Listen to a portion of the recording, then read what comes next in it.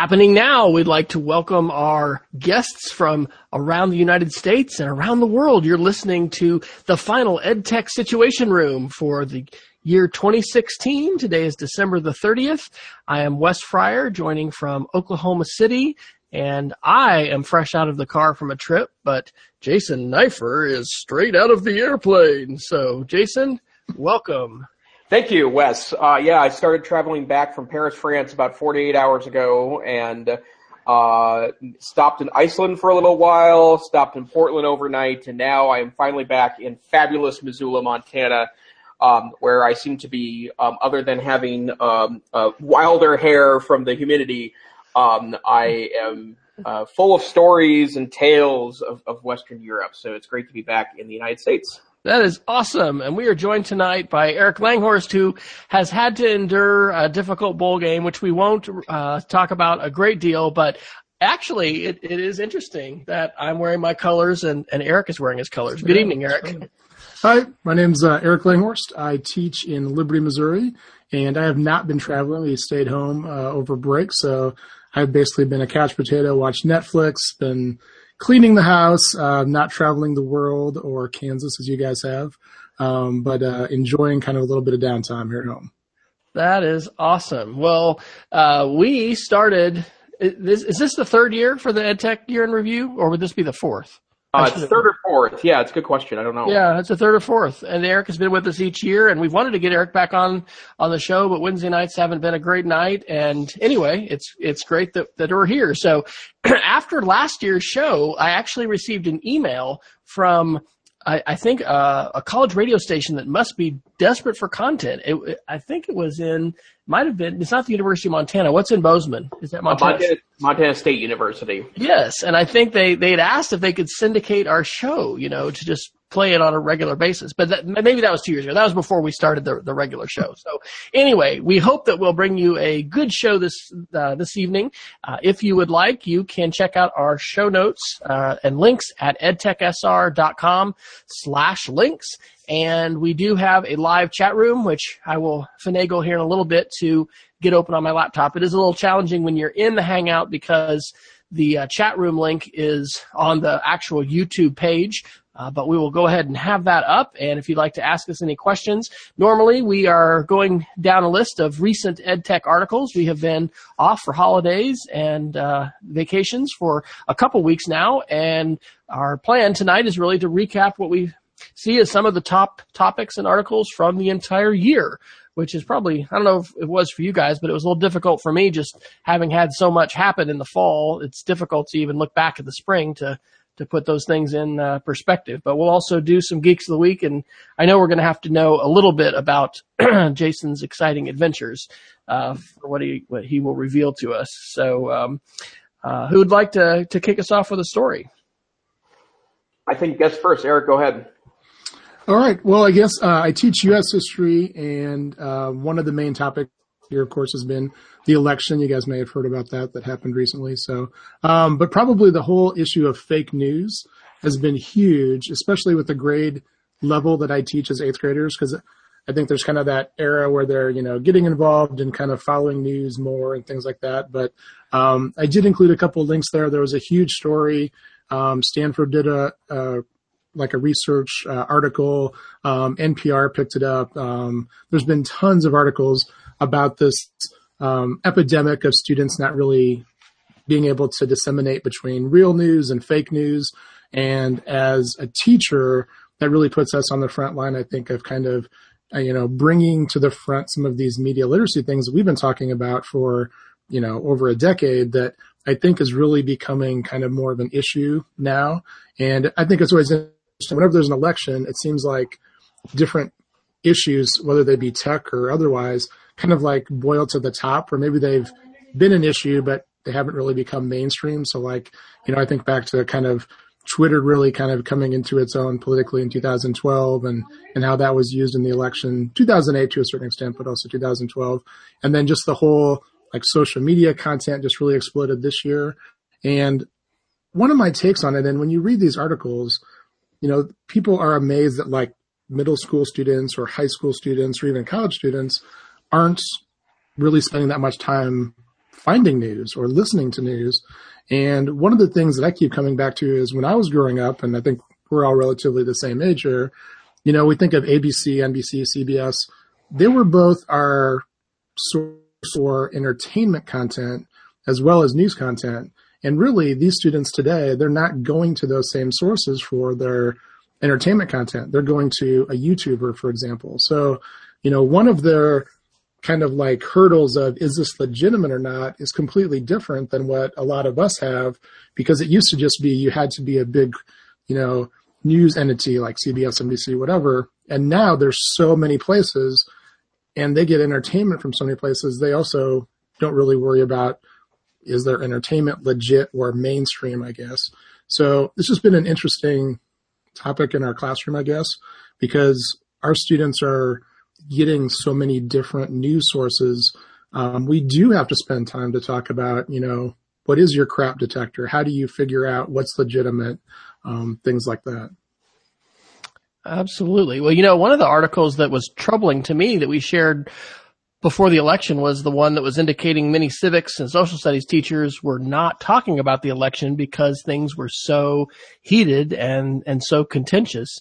And I listened to a couple end of the year podcasts on our trip driving home tonight, and one of them was talking about, I think this was the Clockwise podcast, how bad it was that we didn't see Facebook especially, you know, step up to this issue and see themselves as a media company.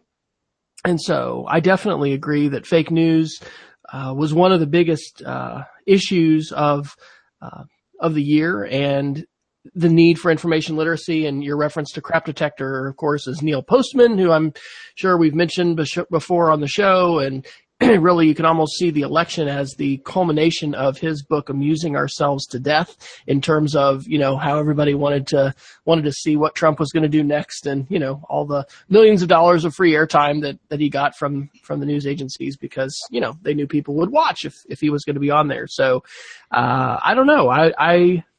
It would probably be a good thing for me as a tech director to think about addressing in the coming year explicitly with our teachers in the context of digital citizenship, which we're talking about, but digital literacy and talking about that whole fake news piece. What's your take, Jason? You know, and as a former classroom social studies teacher myself, I've watched in dismay the last 10 years, but it's really been prominent the last 24 months on how little really thought goes into it makes me sound really old when I say this, younger people's use of the internet, but I'm particularly troubled by college and high school students and their lack of critical thinking and utilizing social media, and I also have a particular question about search, because the bottom line is that there is a lot of movement in teaching, I think, that somehow knowledge acquisition is not a classroom event anymore because Google exists. And I couldn't disagree more with that notion, because if you're not actively teaching Google search as a critical thinking strategy and using it only as a knowledge acquisition exercise, I think it falls prey to exactly what we're talking about here, the fake news phenomenon. And the bottom line is that you know, fake news, clickbait, whatever moniker you want to add to this particular phenomenon, is very real. And I don't think a lot of folks, and I include a lot of otherwise smart, informed adults, are doing enough reading of sources, evaluating. They're sharing the fantastic over the factual, and it's become I think an issue that's really a critical issue in our country, in our democracy. And you know, I honestly think that this would have been an important topic no matter who had won the presidential election, because I think this election was dominated by just an amazing source of half-truths and really shockingly inaccurate content that's now you know, kind of masquerading as news. And so I don't know what the answer to it is. I've been in some I've actually tried to stay out of political arguments on Facebook because it's Facebook and political arguments are awful on that particular medium. I have had friends, otherwise informed, awesome friends, call out all news media as being problematic during this particular election cycle. I don't really agree with that notion because I think there's certainly levels between the people that are straight up making up news and mainstream news sources that I think missed the boat on a lot of critical issues during the election. But I think that the only thing we really can do at this point is really try an educational solution to it. And I'll say this, and people disagree with me on this, but I feel this very, very close to my heart. You can't set kids off on the internet to gather facts without some at least background or skill development on checking the source and triangulating information together to try to come up with factual reality, or at least a perspective to believe in. And I have a strong worry about this notion that we can replace teachers with computers and internet search, because I think that a world where teaching is somehow less important or minimized or replaced by student and I want to say this very carefully, a student that's empowered to learn on their own without any guidance or direction. There are certain students that would really excel in that environment and do very well, but I think the majority, maybe the vast majority of our students need more development than that. And I think most social studies teachers would agree with me there. I think most librarians have been saying this for 25 years. They were the ones holding up signs about this a long, long time ago. But I do think we see some soul searching in education and figure out how we need to take a proactive solution on this particular issue. Pardon me. Pardon me while I cough.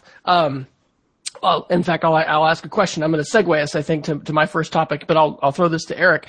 You're teaching broadcasting, Eric. Does this raise issues as far as students being publishers, and do you see yourself, utilizing this issue in the coming year with students? Well, I mean, we create like a weekly news show, and obviously we're not reporting like national news and that kind of stuff. But I think that just the whole, like, the dynamics of students realizing, hey, I can create content, I can publish it on YouTube, and it's going to be seen by literally thousands of people. I mean, we put it on our school page, our Facebook page, and, it does get viewed by a lot of different people. So automatically, regardless of the content, they're seeing an example of, hey, I'm creating content. I don't necessarily have to be the most reliable source, and yet it's getting out there. I mean, they're watching PewDiePie, and they're watching all these people that have basically no essential credibility creating content that's becoming huge and mainstream. And so obviously I think there's a transfer where they realize they can also be producers of content, whether or not they fundamentally have to, check themselves and those kinds of things. I mean, we don't do a lot of high level, broadcasting type things. We're mainly teaching them the mechanics of being able to edit, and they're just doing small stories around school and things. But I think they see the power of being able to publish and seeing that they can create an audience very quickly. And so in the fake news cycle, it's all about, to me, my opinion, it's all about obviously clickbait, fast, like triangulation. How many times are my students going to triangulate a story? If it's something that's super, super important, then yes, they should be triangulating that and making sure that it's accurate. And so then the question becomes, well, at what point do they feel like something is important enough that they're going to spend the time to triangulate on?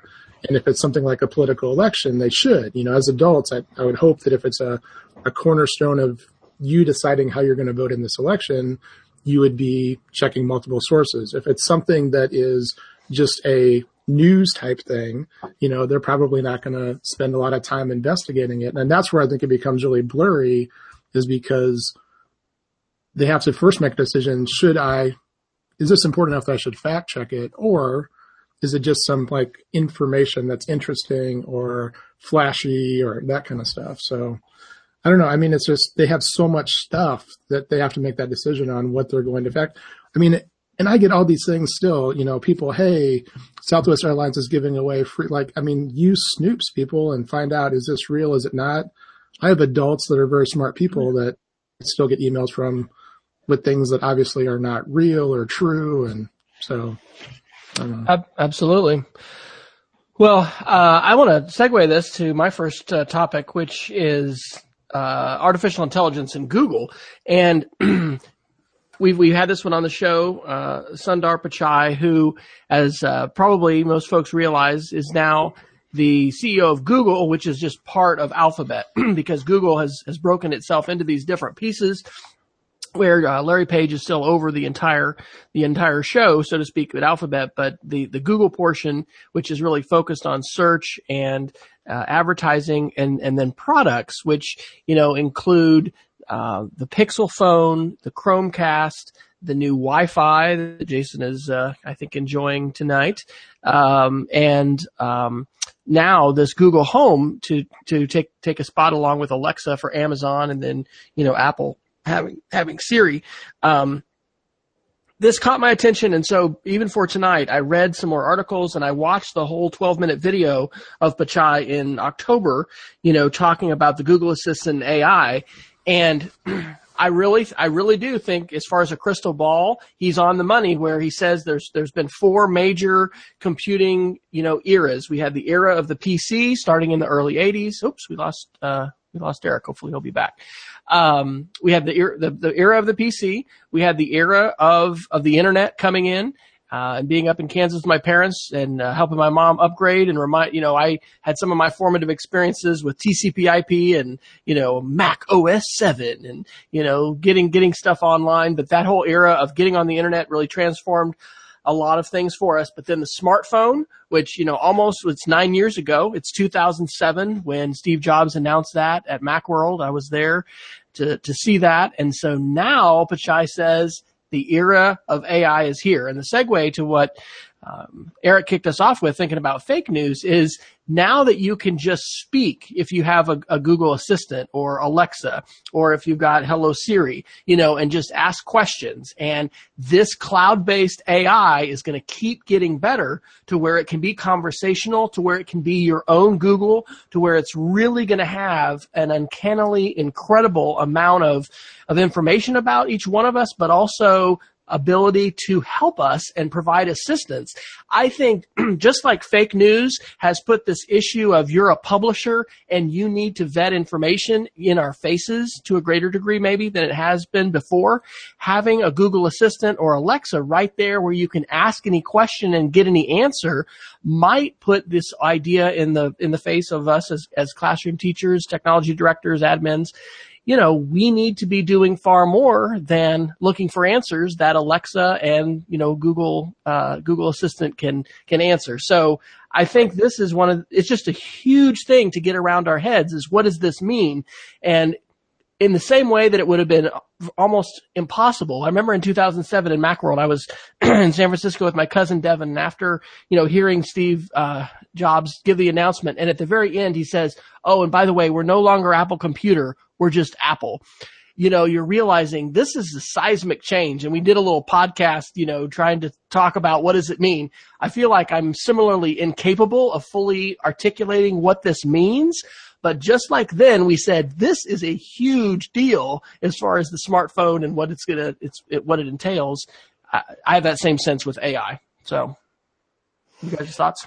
Yeah, I would jump in and just quickly say that, I am surprised how useful subtle inputs of predictive and artificial intelligence is becoming in my own personal life. I'm deep into Google in my world, so I use an Android smartphone. Google Now is kind of an umbrella for a lot of different services that Google puts on those devices.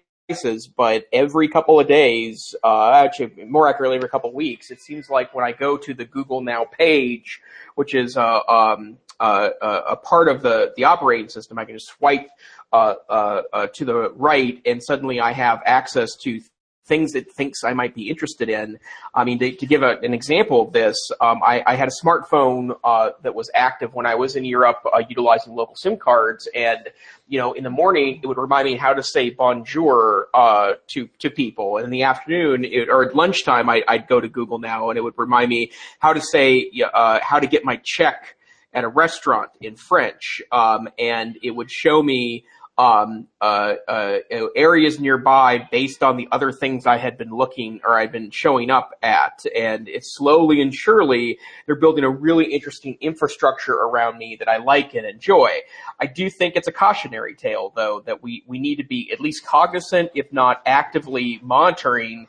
It's one thing to recommend other museums when I'm staying at the Louvre in France. It's another one entirely to, maybe suggest, political, articles, that, may or may not, or may seem to agree with me based on other articles I've read, but don't provide any additional insight, or worse, the algorithm is going to feed me things that are half-truths or distruths, if you will. I'm becoming more cognizant of that in the year of fake news. And so, obviously the personal input, crowdsourcing is what powers a lot of these AI technologies, and the crowd isn't always right, as it turns out. So I'm cautiously optimistic that these things are increasingly awesome. I will report, obviously, I have my Google Home that's still active. Okay, Google, good evening. Good evening, Jason. It is 8:22 p.m. And I love it. The weather in Missoula currently is 28 degrees and partly cloudy with a high of 38 degrees. Okay, Google, stop. Like that, it's amazing still to me. Like, this is just such awesome technology, and it's barely functional yet compared to where I think Google will ultimately go with this. But all of that comes as at a cost, I think. And so being cognizant of that, I think is pretty important. So, awesome. And obviously Google and Apple and Microsoft, all of these platforms are going all in on these technologies because it really is the future. But, I think it has to be a cautionary tale. Eric, where are you with, Android, iOS, Google AI? Are you dabbling? Yeah, we bought a Echo Dot maybe about a month ago. I think the price point went down to maybe like $40, so we decided to get one. And so we use it at home. And like most of what we use it for is like, hey, Alexa, set a timer for 4 minutes when we're making like coffee, or the girls want a timer for doing chores, or a lot of times we really just play a lot of music off of it. The girls will ask a specific song or artist. It was interesting. There was an article, or a news story, I don't know if you guys saw it in the last 2 days. There was a murder down in, I believe, Arkansas, and they want to basically confiscate the owner's Echo so that they can see, and Amazon is resisting giving out that information. But to see if there was like dialogue captured that would, I guess, to see if dialogue or any kind of, any request, I guess, for information or anything. So, I mean, I think that it's a very, kind of almost spooky, dangerous type thing in some ways. I use Google Now on my phone, and, it's always pretty amazing when, it pops up and anticipates like, hey, you need to get on the road.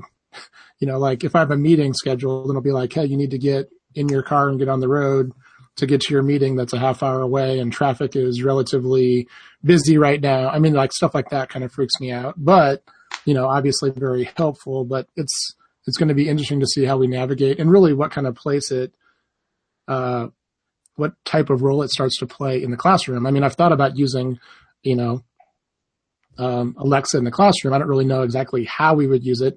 If a student comes up with some interesting type of question and we want an answer to it, we can literally type it and start to get some information in almost the same amount of time. So it's not like it's going to be like, exponentially faster or anything. But, so we're kind of playing with it at home a little bit. On a technical note, I'm seeing that the Amazon Echo is selling for $179 and the Echo Dot for $49. So do you have a functional hit, or why would anybody want to get the full Echo if the Dot is so much I think less? It's a better speaker, because essentially you could hook up the Dot to like a Bluetooth speaker.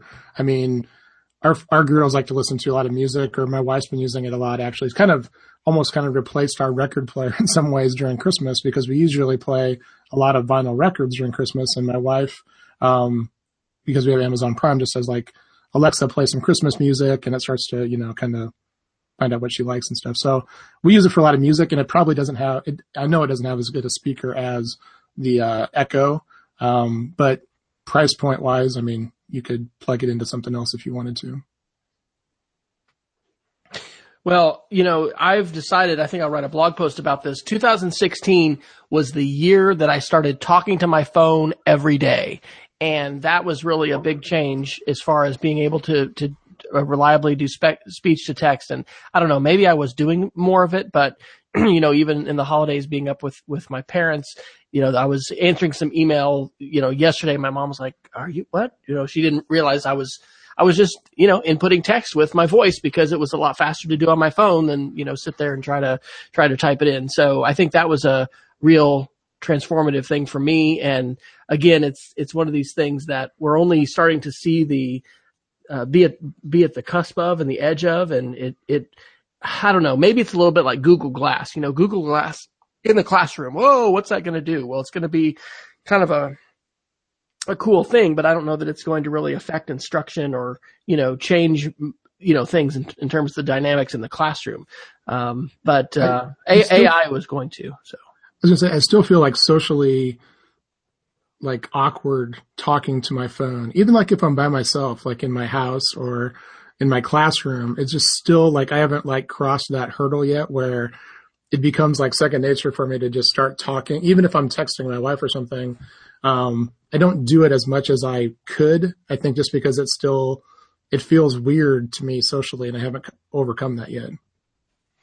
Yeah, definitely. And it's, just like seeing people in the grocery store, talking to themselves, and, norms change. I don't know. I mean, I'm finding myself dictating a lot more, and I remember not too long ago hearing about, superintendents in our state who were still not using email and were having their secretaries, and dictating to them. I thought, what the heck, who would ever do that? And it's that the Google Assistant, metaphor, and their whole goal is really to step into that role, to be the uber helpful assistant that anticipates your needs and is able to not only, take your dictations, but be able to forecast your needs. And I don't know, I think that I want to regularly hear people talk about how are you using Siri? How are you using, your Amazon device or your Google device to do things that are a little more than parlor tricks, because it seems like there's some of it's still parlor tricks. But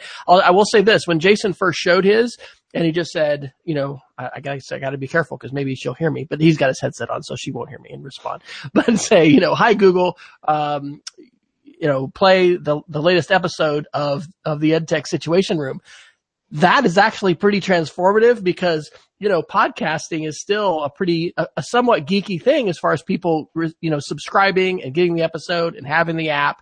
And so this idea of having this ubiquitous, device that's just here and I can just talk to it and I can do something complex, like find this podcast feed on the web and play it for me, that skips a lot of steps. And so I don't know, I'm going to start keeping a scorecard of things that kind of fit into that. So we've got both Peggy George and Jamie Camp in the chat room.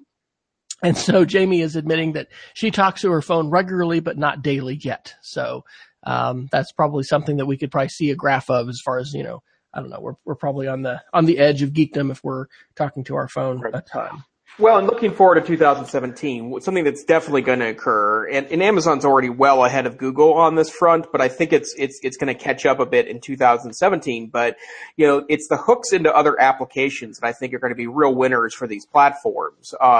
Now that Google is starting to open up their APIs to allow other applications to access the Google Home infrastructure, I mean, I expect to be able to not just turn lights on and off. It's, asking Google to, set up my Christmas light setup, which might be 2 bulbs on in the living room plus the Christmas lights plus a lamp in the kitchen. Or, I think things are going to become more complex in that way. Or, say to Google, I'm ready to leave now. And it's going to open up the garage door. It's going to turn all the lights off, and then it's going to set the thermostat to 62 degrees or something along those lines. And I think that as soon as these, platforms evolve, I agree with you very much, Wes, about the parlor trick nature of this is interesting but not useful yet. But that's going to evolve quite quickly, I think. And I don't think the Internet of Things world has caught up yet to the daily technology, right? Like I don't think people even if they have a lot of smart devices, are utilizing them in a transformative way yet.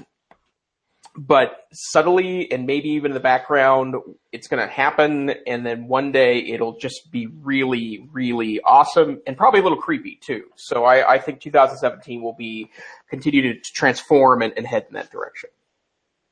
Well, Jason, do you want to take us to one of your first topics, or either one of yours?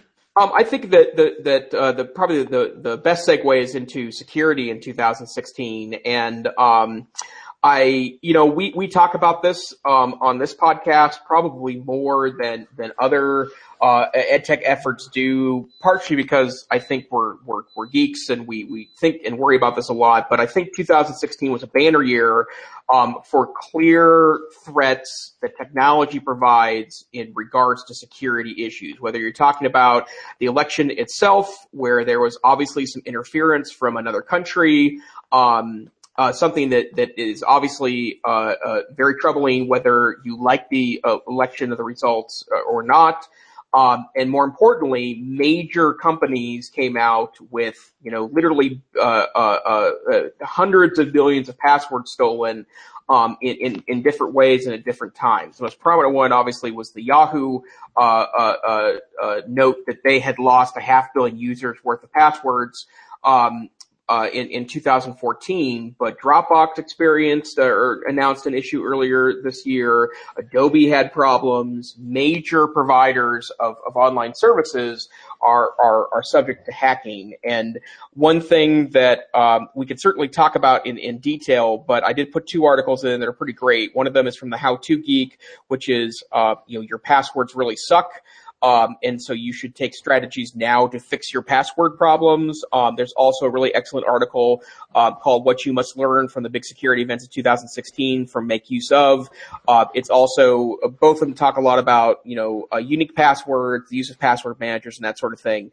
But if you're not adopting better strategies now for security, 2017 is an excellent time to do so. And as we talked about in 100 other ways since we started this effort on the podcast, is that you should be helping students with this, right? Modeling it, talking about this, and not necessarily as an independent lesson, but if the John Podesta email hack, which ended up being a typo. He had done the right thing and asked someone about an email that had been sent about a fake Google Docs notification, and someone had typed legitimate instead of illegitimate.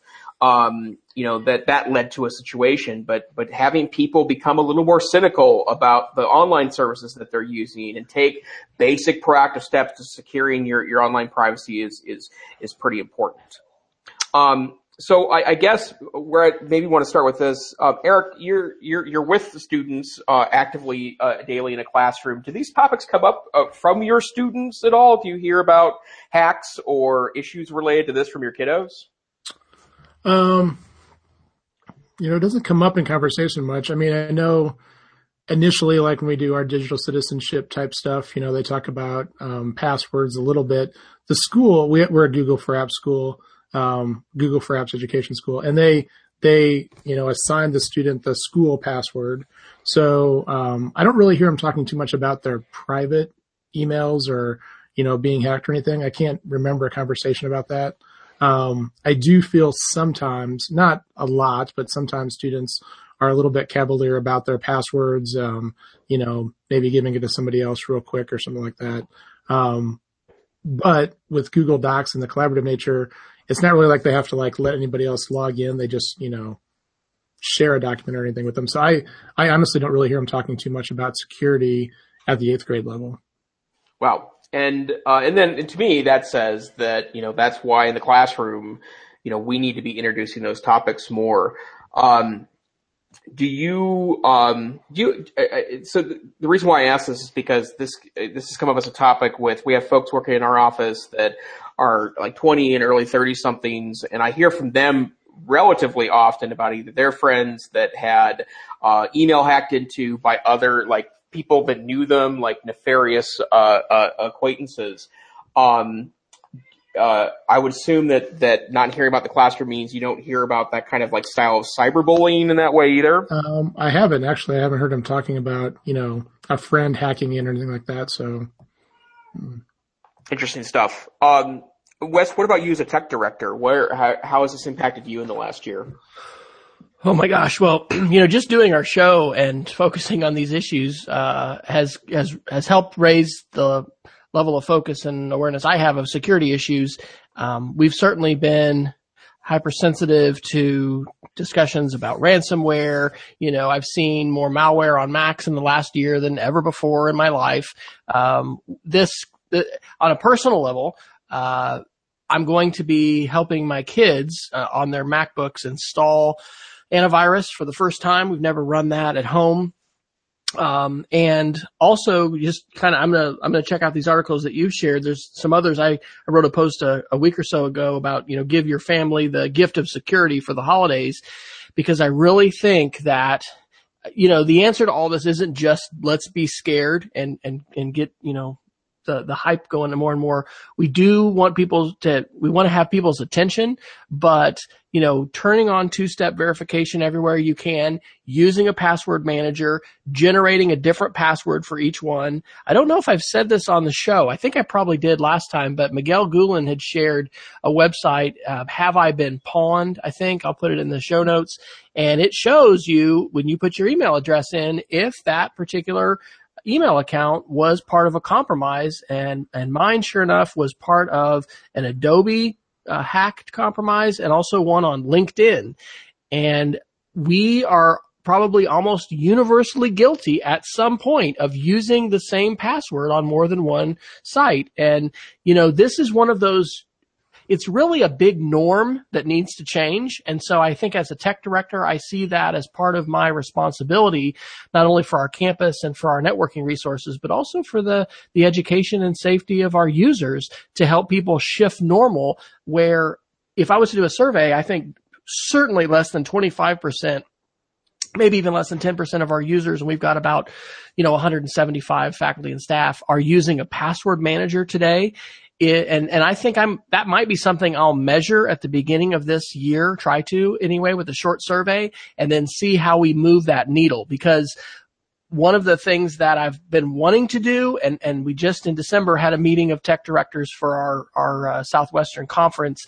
It was down in Houston, and there was one school that has implemented two-step verification for their teachers. And I really like how they did it, because they gave them a whole semester where they talked about it and shared it and said, this is what it's going to be. And you can do text messages or the, security app. And then by the time they actually turned it on where everyone had to do it, they only had about 5 people that had not switched over yet.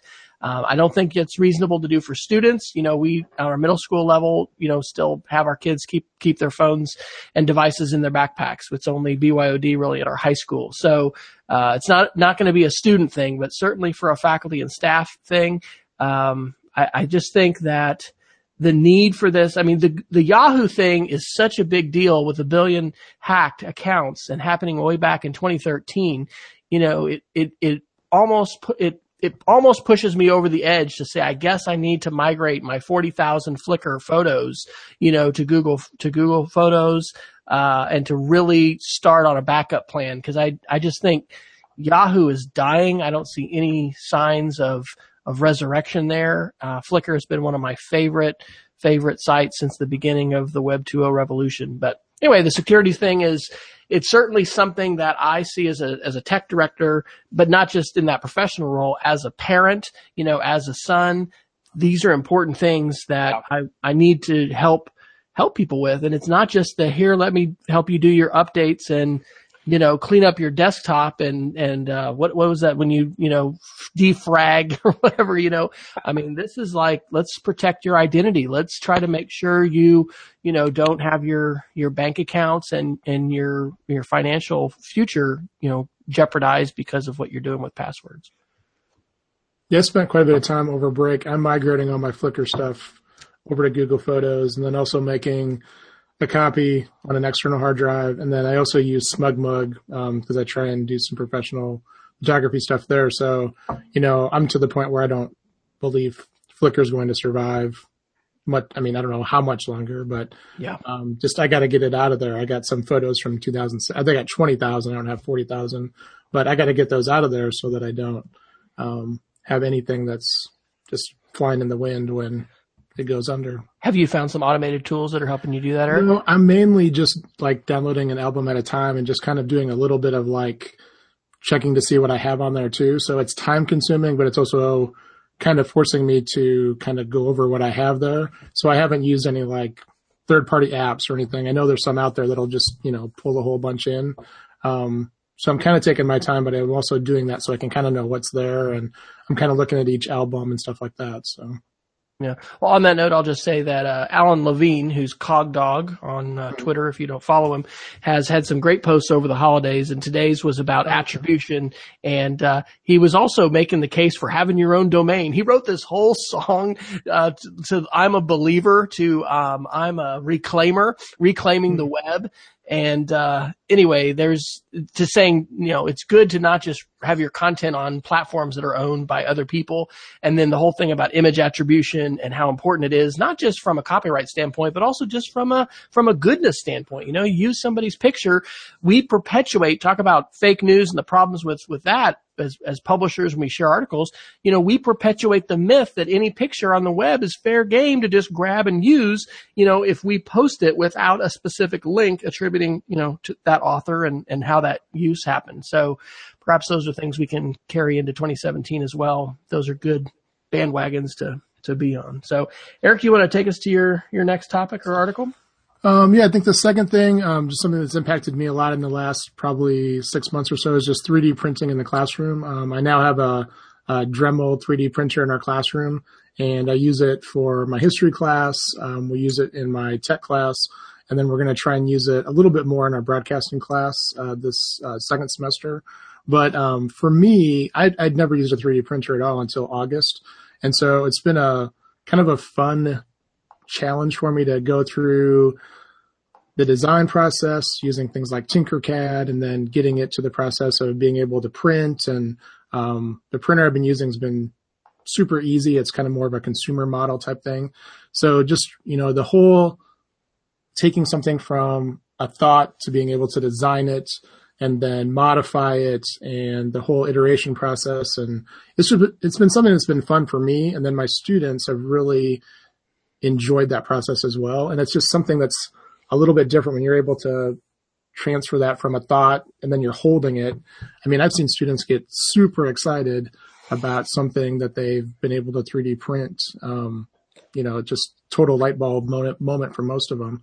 And then, moving it from the, hey, it's cool, I just made a keychain type thing, to, okay, let's think about solving some problems, or, we've created some things just around our own classroom. We created a modification for a teleprompter we have in our broadcast room, where we had a 2x4 and duct tape for like the last probably 5 or 6 years. And so I came up on Tinkercad and just made the little object so that all the cables would fit right and everything, and just like weird stuff like that. It's just been a kind of a cool, like, exploration type thing for me to kind of learn all that stuff that I really didn't know anything about 5 or 6 months ago. What brand 3D printer did you go with, and would you go with that again if you were buying today? Yeah, and disclaimer, it's a Dremel, and Dremel, they have an ambassador teacher program they just started this year. So the deal is they gave us one to use for this year, and then at the end of the year, they'll evaluate if we get to keep it or whatever. But it's a Dremel 3D40. So it's the second model. They did a Idea Builder printer like 2 years ago, and this is the second version. And I was terrified when I opened it because I didn't know what I was doing. And literally within an hour, I was 3D printing stuff, and it's been super easy to use. I actually have it over in the corner of our basement. I bring it home over break and print stuff and then carry it back. I've taken it to some conferences. So it's been super easy to use. I've been really impressed with the ease of being able to design stuff and then be able to print it on the Dremel. And Tinkercad is your go-to design environment, pretty much? Yeah. They've done some modifications just within the last couple of weeks. It's a lot faster than it was maybe a month ago. It's a great program as far as you can create a classroom and you can have your students create a project, share it with you. It's simple enough that I think, you could probably use it as young as maybe like probably third grade, fourth grade, but then you could get as advanced as you want to. And it's all web-based. It's free. So yeah, Tinkercad is what we've been using to design stuff. Thoughts on 3D printing? I wish I still had my original Lego set so I could print some 3D printed Legos. There's amazing stuff available. Plans you can download. You can do cool custom Lego stuff. One note, there was a Lego store a block away from my apartment in Paris, and they had the Notre Dame kit for about €1,000 and the Arc de Triomphe kit for €400. And I almost came home with an Arc de Triomphe kit. It would have been ridiculous purchase for me in about every way possible. Maybe competitive with other ridiculous purchases I made, nerd-wise, but wow. Just wow. Well, so we'll let that be a segue. So, we are going to hopefully we'll end around the top of the hour. We may just go a little bit longer. Sometimes we're 70 minutes or 75 minutes, but, we're going to need some stories from Jason. So Jason, I'm, going to give a little, station identification and then give us one of your favorite highlights, from your trip.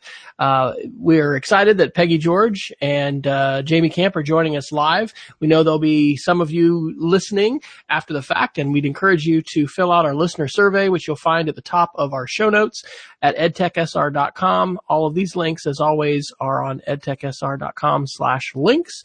And you can follow us on Twitter, where we will be letting you know what our show schedules are. Usually that's going to be on Wednesday nights at 8 p.m. Mountain, 9 p.m. Central, but that could be altered, but that's still going to be working for me for the year, but Twitter's the best place.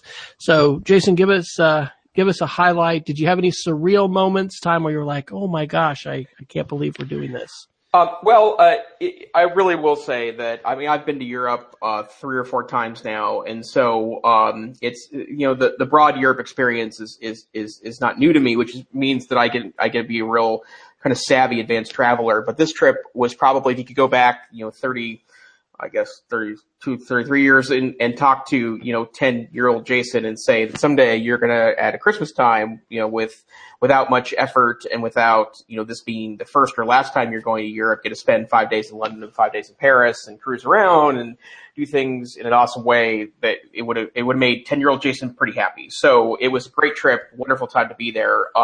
This is my second time in Paris, and what was very different from the last time I was there, which was in 2000, was that, everyone has a smartphone now, and the smartphone experience, I think, is an important part of being a tourist. And I'll go ahead and share my Geek of the Week now, that it was important to me in 2011 when I was there, and also in 2013 when I went to Iceland. I had bought a SIM card for my iPad, and was able to get internet access. And this time around I wanted to, and we didn't need them, but my wife and I decided that it was a good idea for us to try to get cell phones that worked there. So we actually bought cell phones for this. Both of our devices, our main devices, are locked Verizon devices.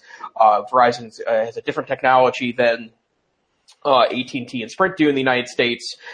So they would have been less likely to be compatible with European cell phones. So we bought a couple of Amazon Prime phones.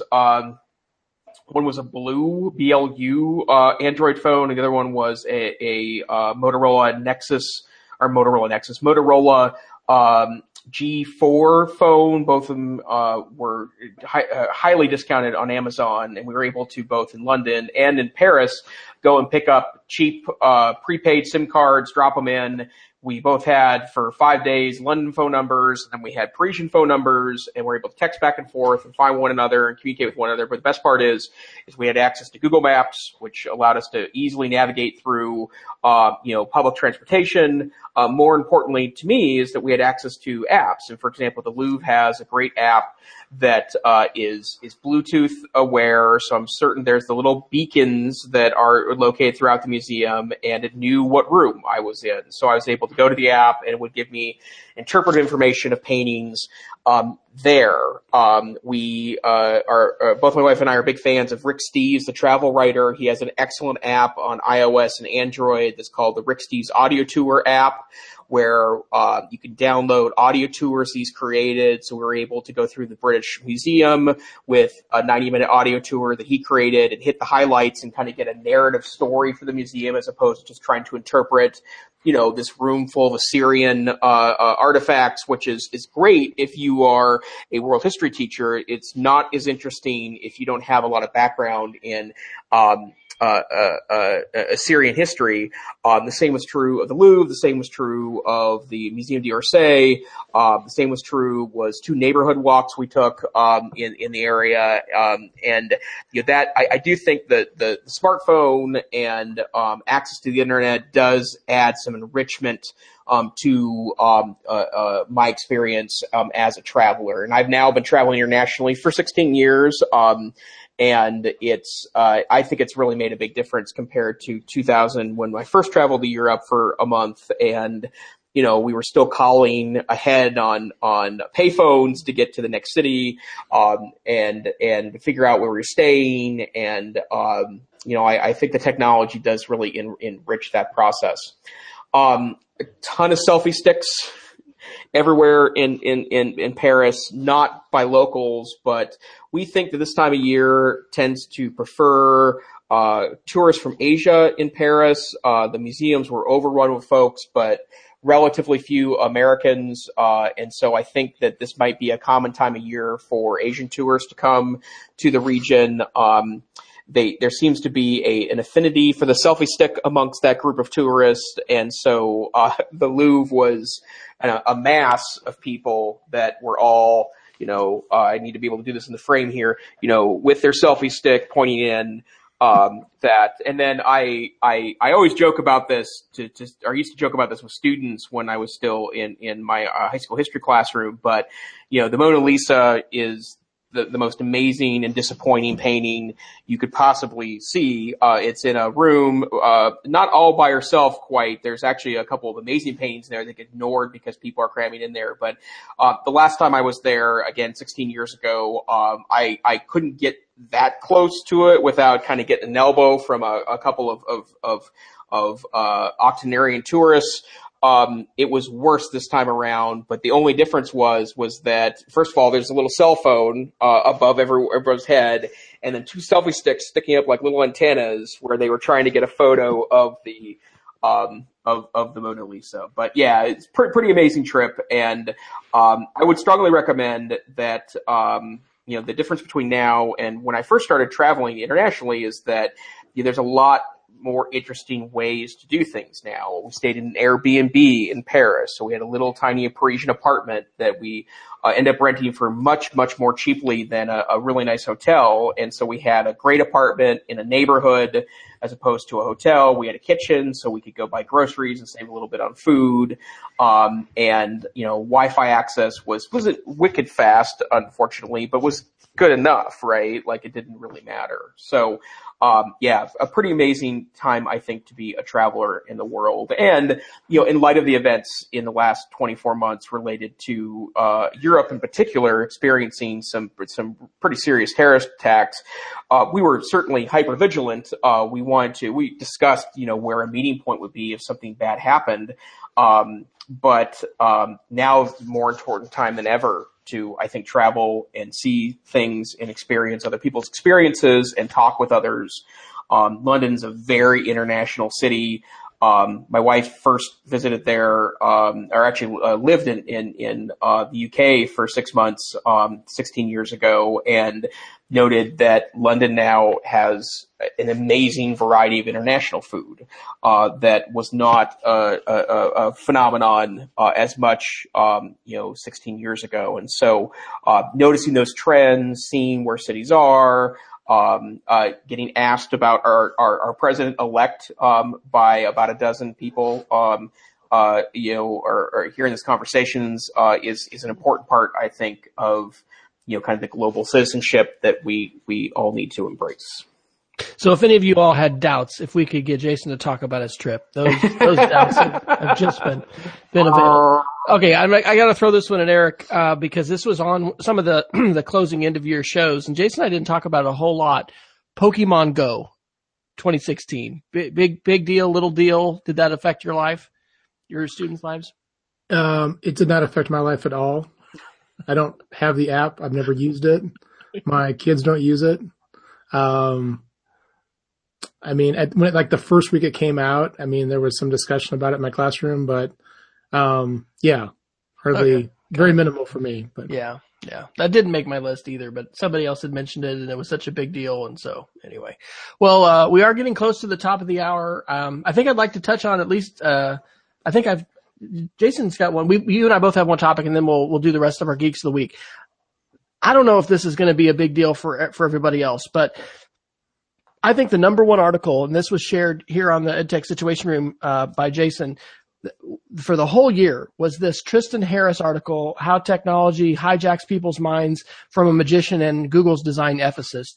This is something that he got on the Note to Self podcast, and it talks about how, likes and just social media as it's been created to focus on engagement and eyeballs and, stickiness and all that, really functions kind of like a slot machine for us. And I put it under the topic of screen time with a CNN article from earlier in December, how much, time do parents spend on screens, about as much as their teens. And then a November article that teens spend a mind-boggling 9 hours a day using media, report says. So, just having come back from 3 days with my parents, last night, got to go out for a nice dinner, and her request was very reasonable, and it was great. It was, hey, let's put all the phones away. So, my questions to you guys are, how have screens impacted your holidays? Jason's already kind of told a little bit about that. So maybe you can go first, Eric, and then, any thoughts that you all have about screen time and, these statistics and kind of how that might fit into digital citizenship or just, where we are at school. Well, my wife and I have a 13-year-old and a 9-year-old, both girls, and they do considerable amount of screen time. My 13-year-old likes to code a lot on Scratch, and so she spends a lot of time coding. My 9-year-old tends to veer more towards YouTube. She wants to have her own cooking show, things like that. I know Wes has talked about that a lot, and I actually subscribe to Rachel's YouTube channel, so her videos come across. But so I guess we do a substantial amount of screen time, I guess, but they also do a lot of other things. They read. We do a lot of making stuff. I mean, so yeah, it's been interesting. I mean, there are times when I look around our living room and there's 4 of us and we're all on a screen, but I don't think it's to the point where we're like 4 people individually isolated in different parts of the house and we don't ever talk to each other. So, yeah, I mean, we try and balance it as much as we can. We do try and keep it away from the table. My wife and I obviously would be the main people to have it at the table with cell phones, but we try to make it a point when we have a dinner going on that we do not have cell phones out. So, yeah, just trying to keep a balance, but also knowing that they're doing some incredible things with screens, and I don't want to diminish that either. What about you, Jason? Well, I think that what Eric suggests is proper. It's balance, right? And I think being proactive about helping, kiddos figure out that balance is an important part of adulthood now. And I think also I do a presentation on this now. I've done it, I think, 6 or 7 times in the last 18 months. It's called You're So Distracted You Probably Don't Think This Presentation's About You. And I find that adults are actually a little worse than kids in regards to being at least cognizant that they are not 100% with us when they're phones distracting you. In fact, someone that I recently saw a notification on Facebook of a friend of mine on Facebook who is an edtech entrepreneur that went to the high school that I taught at. He said that he's turned off all notifications on his iPhone except for messages. And that's the only one he does. That's one of actually my recommended strategies that I think teachers should be talking to students about, being very purposeful about what you're allowing, your device to do to poke you on the shoulder. And so I think if anything, We are still trying to find, social mores on how this works. We're still working on what's polite or not. And, it's also understanding these devices are extremely important and that they're empowering and they have an important purpose in our global democracy. I will note an interesting thing. I use my device a lot traveling. I deleted my work email account off of there for the 2 weeks I was gone because I was on vacation.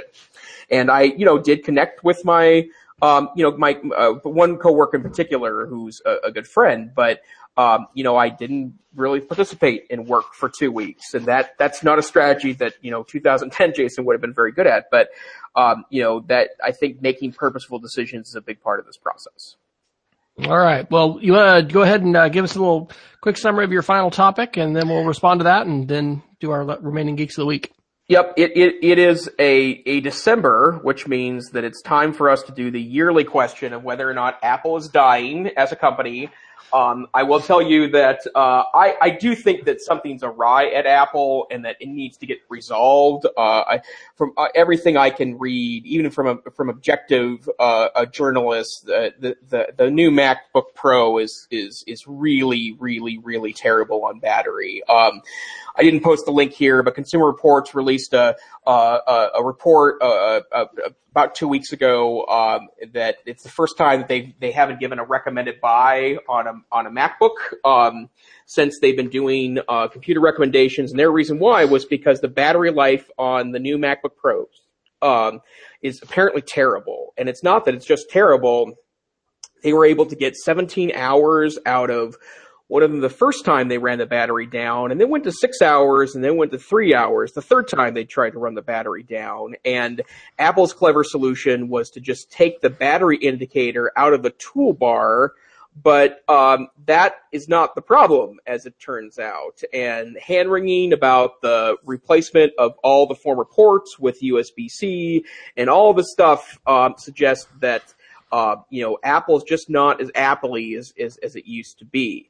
The reason why I mention this topic now is because there is a great article that was very recent. It is from today, actually. Yesterday, that's from Engadget about how it was a hard year to be an Apple fan. And it points out some things that we've mentioned on the show before. There was no processor updates for any Mac product this year except for the Mac Pro. Which was the release of the new version of that platform. iPads didn't release much of an update this year. The iPad Air is still on version 2, which is 24 months old now. They're just not hitting on enough cylinders, I think, to be the company that they are.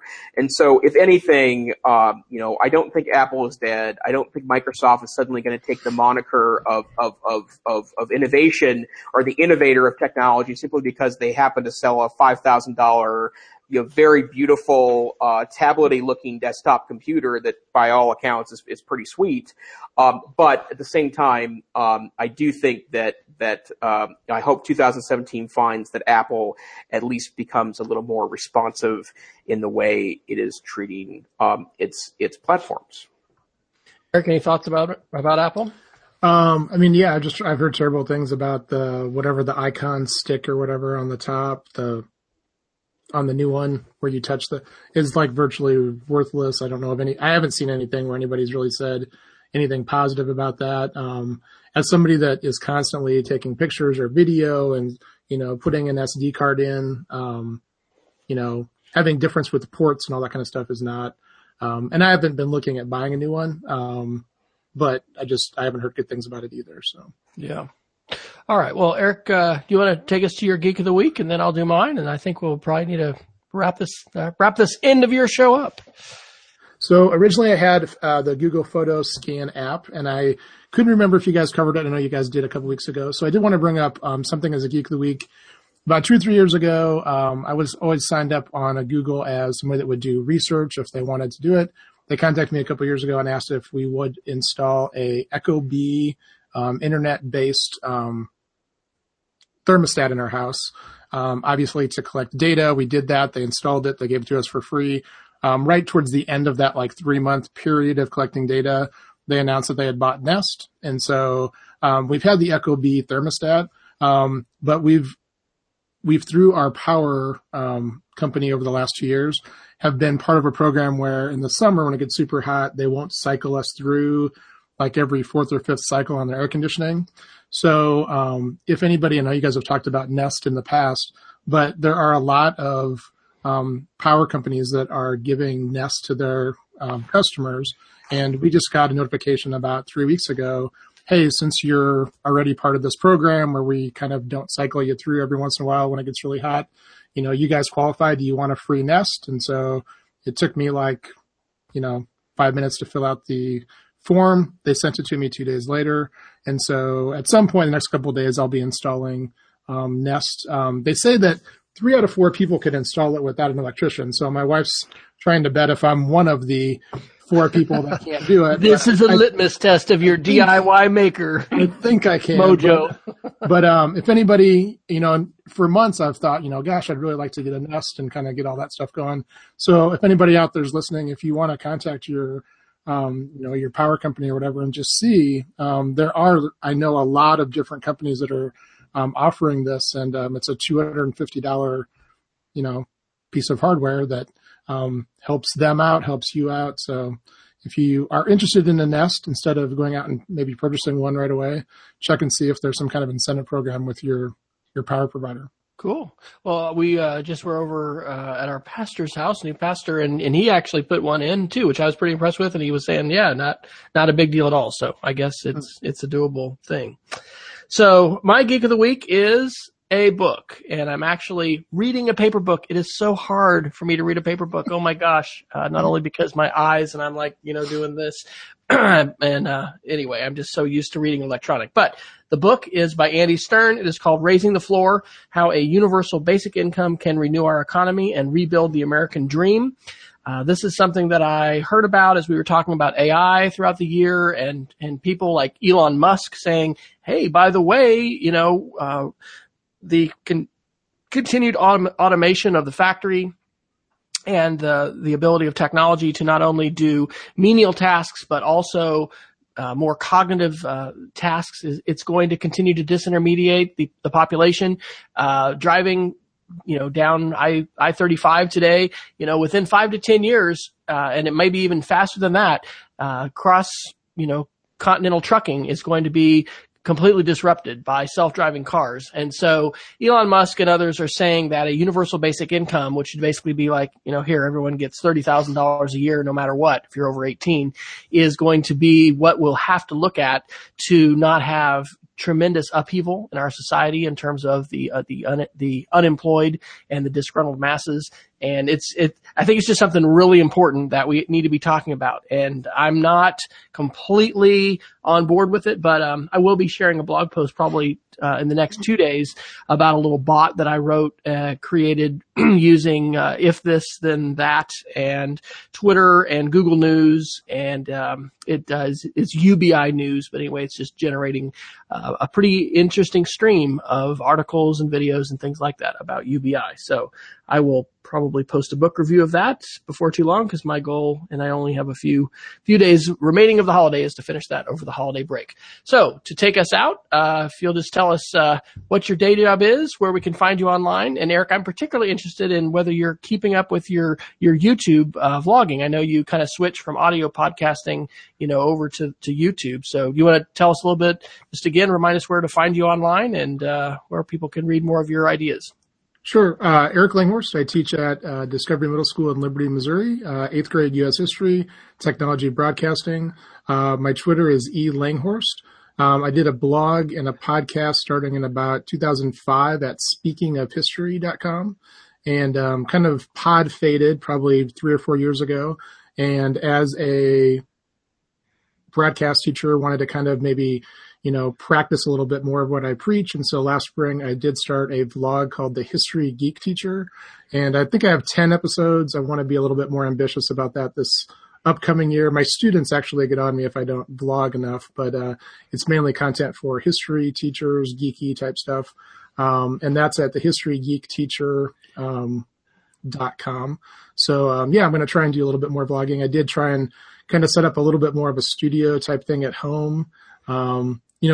Video vlogging is a little bit more interesting because you you do obviously have to have the visual part of it, and you have to do this balance between yourself of just making it good and not perfect. Otherwise, you never get anything published. And so I do want to become a little bit more prolific with that. But yeah, just kind of odd history, geeky type stuff on the blog. So. Oh, good. Jason? Well, my name is Jason Neiffer, and I am the Assistant Director and Curriculum Director of the Montana Digital Academy, the state virtual school in Montana. We're located on the University of Montana campus, and I'm also the tech-savvy administrator in residence for the Northwest Council for Computer Education. I blog at blog.ncce.org, and of course, this is Stash for those of you that are watching this on video. She likes to make an appearance once in a while. She's a very, very lonely kitty in the last 2 weeks. I'm also on Twitter at TechSavvyTeach, where I post usually about 10 or 15 links a week based on what I'm reading and what interests me about the world of technology. And she has taken over your microphone. So I am Wes Fryer. I am W. Fryer on Twitter, and my blog is speedofcreativity.org. And most weeks you can catch Jason and I, and sometimes some special guests here on the EdTech Situation Room. We want to thank you for checking in and tuning in on our final show of 2016. We want to wish everybody a very happy new year and encourage you to follow us on Twitter at EdTechSR and check out our show. Please leave a review of us on iTunes.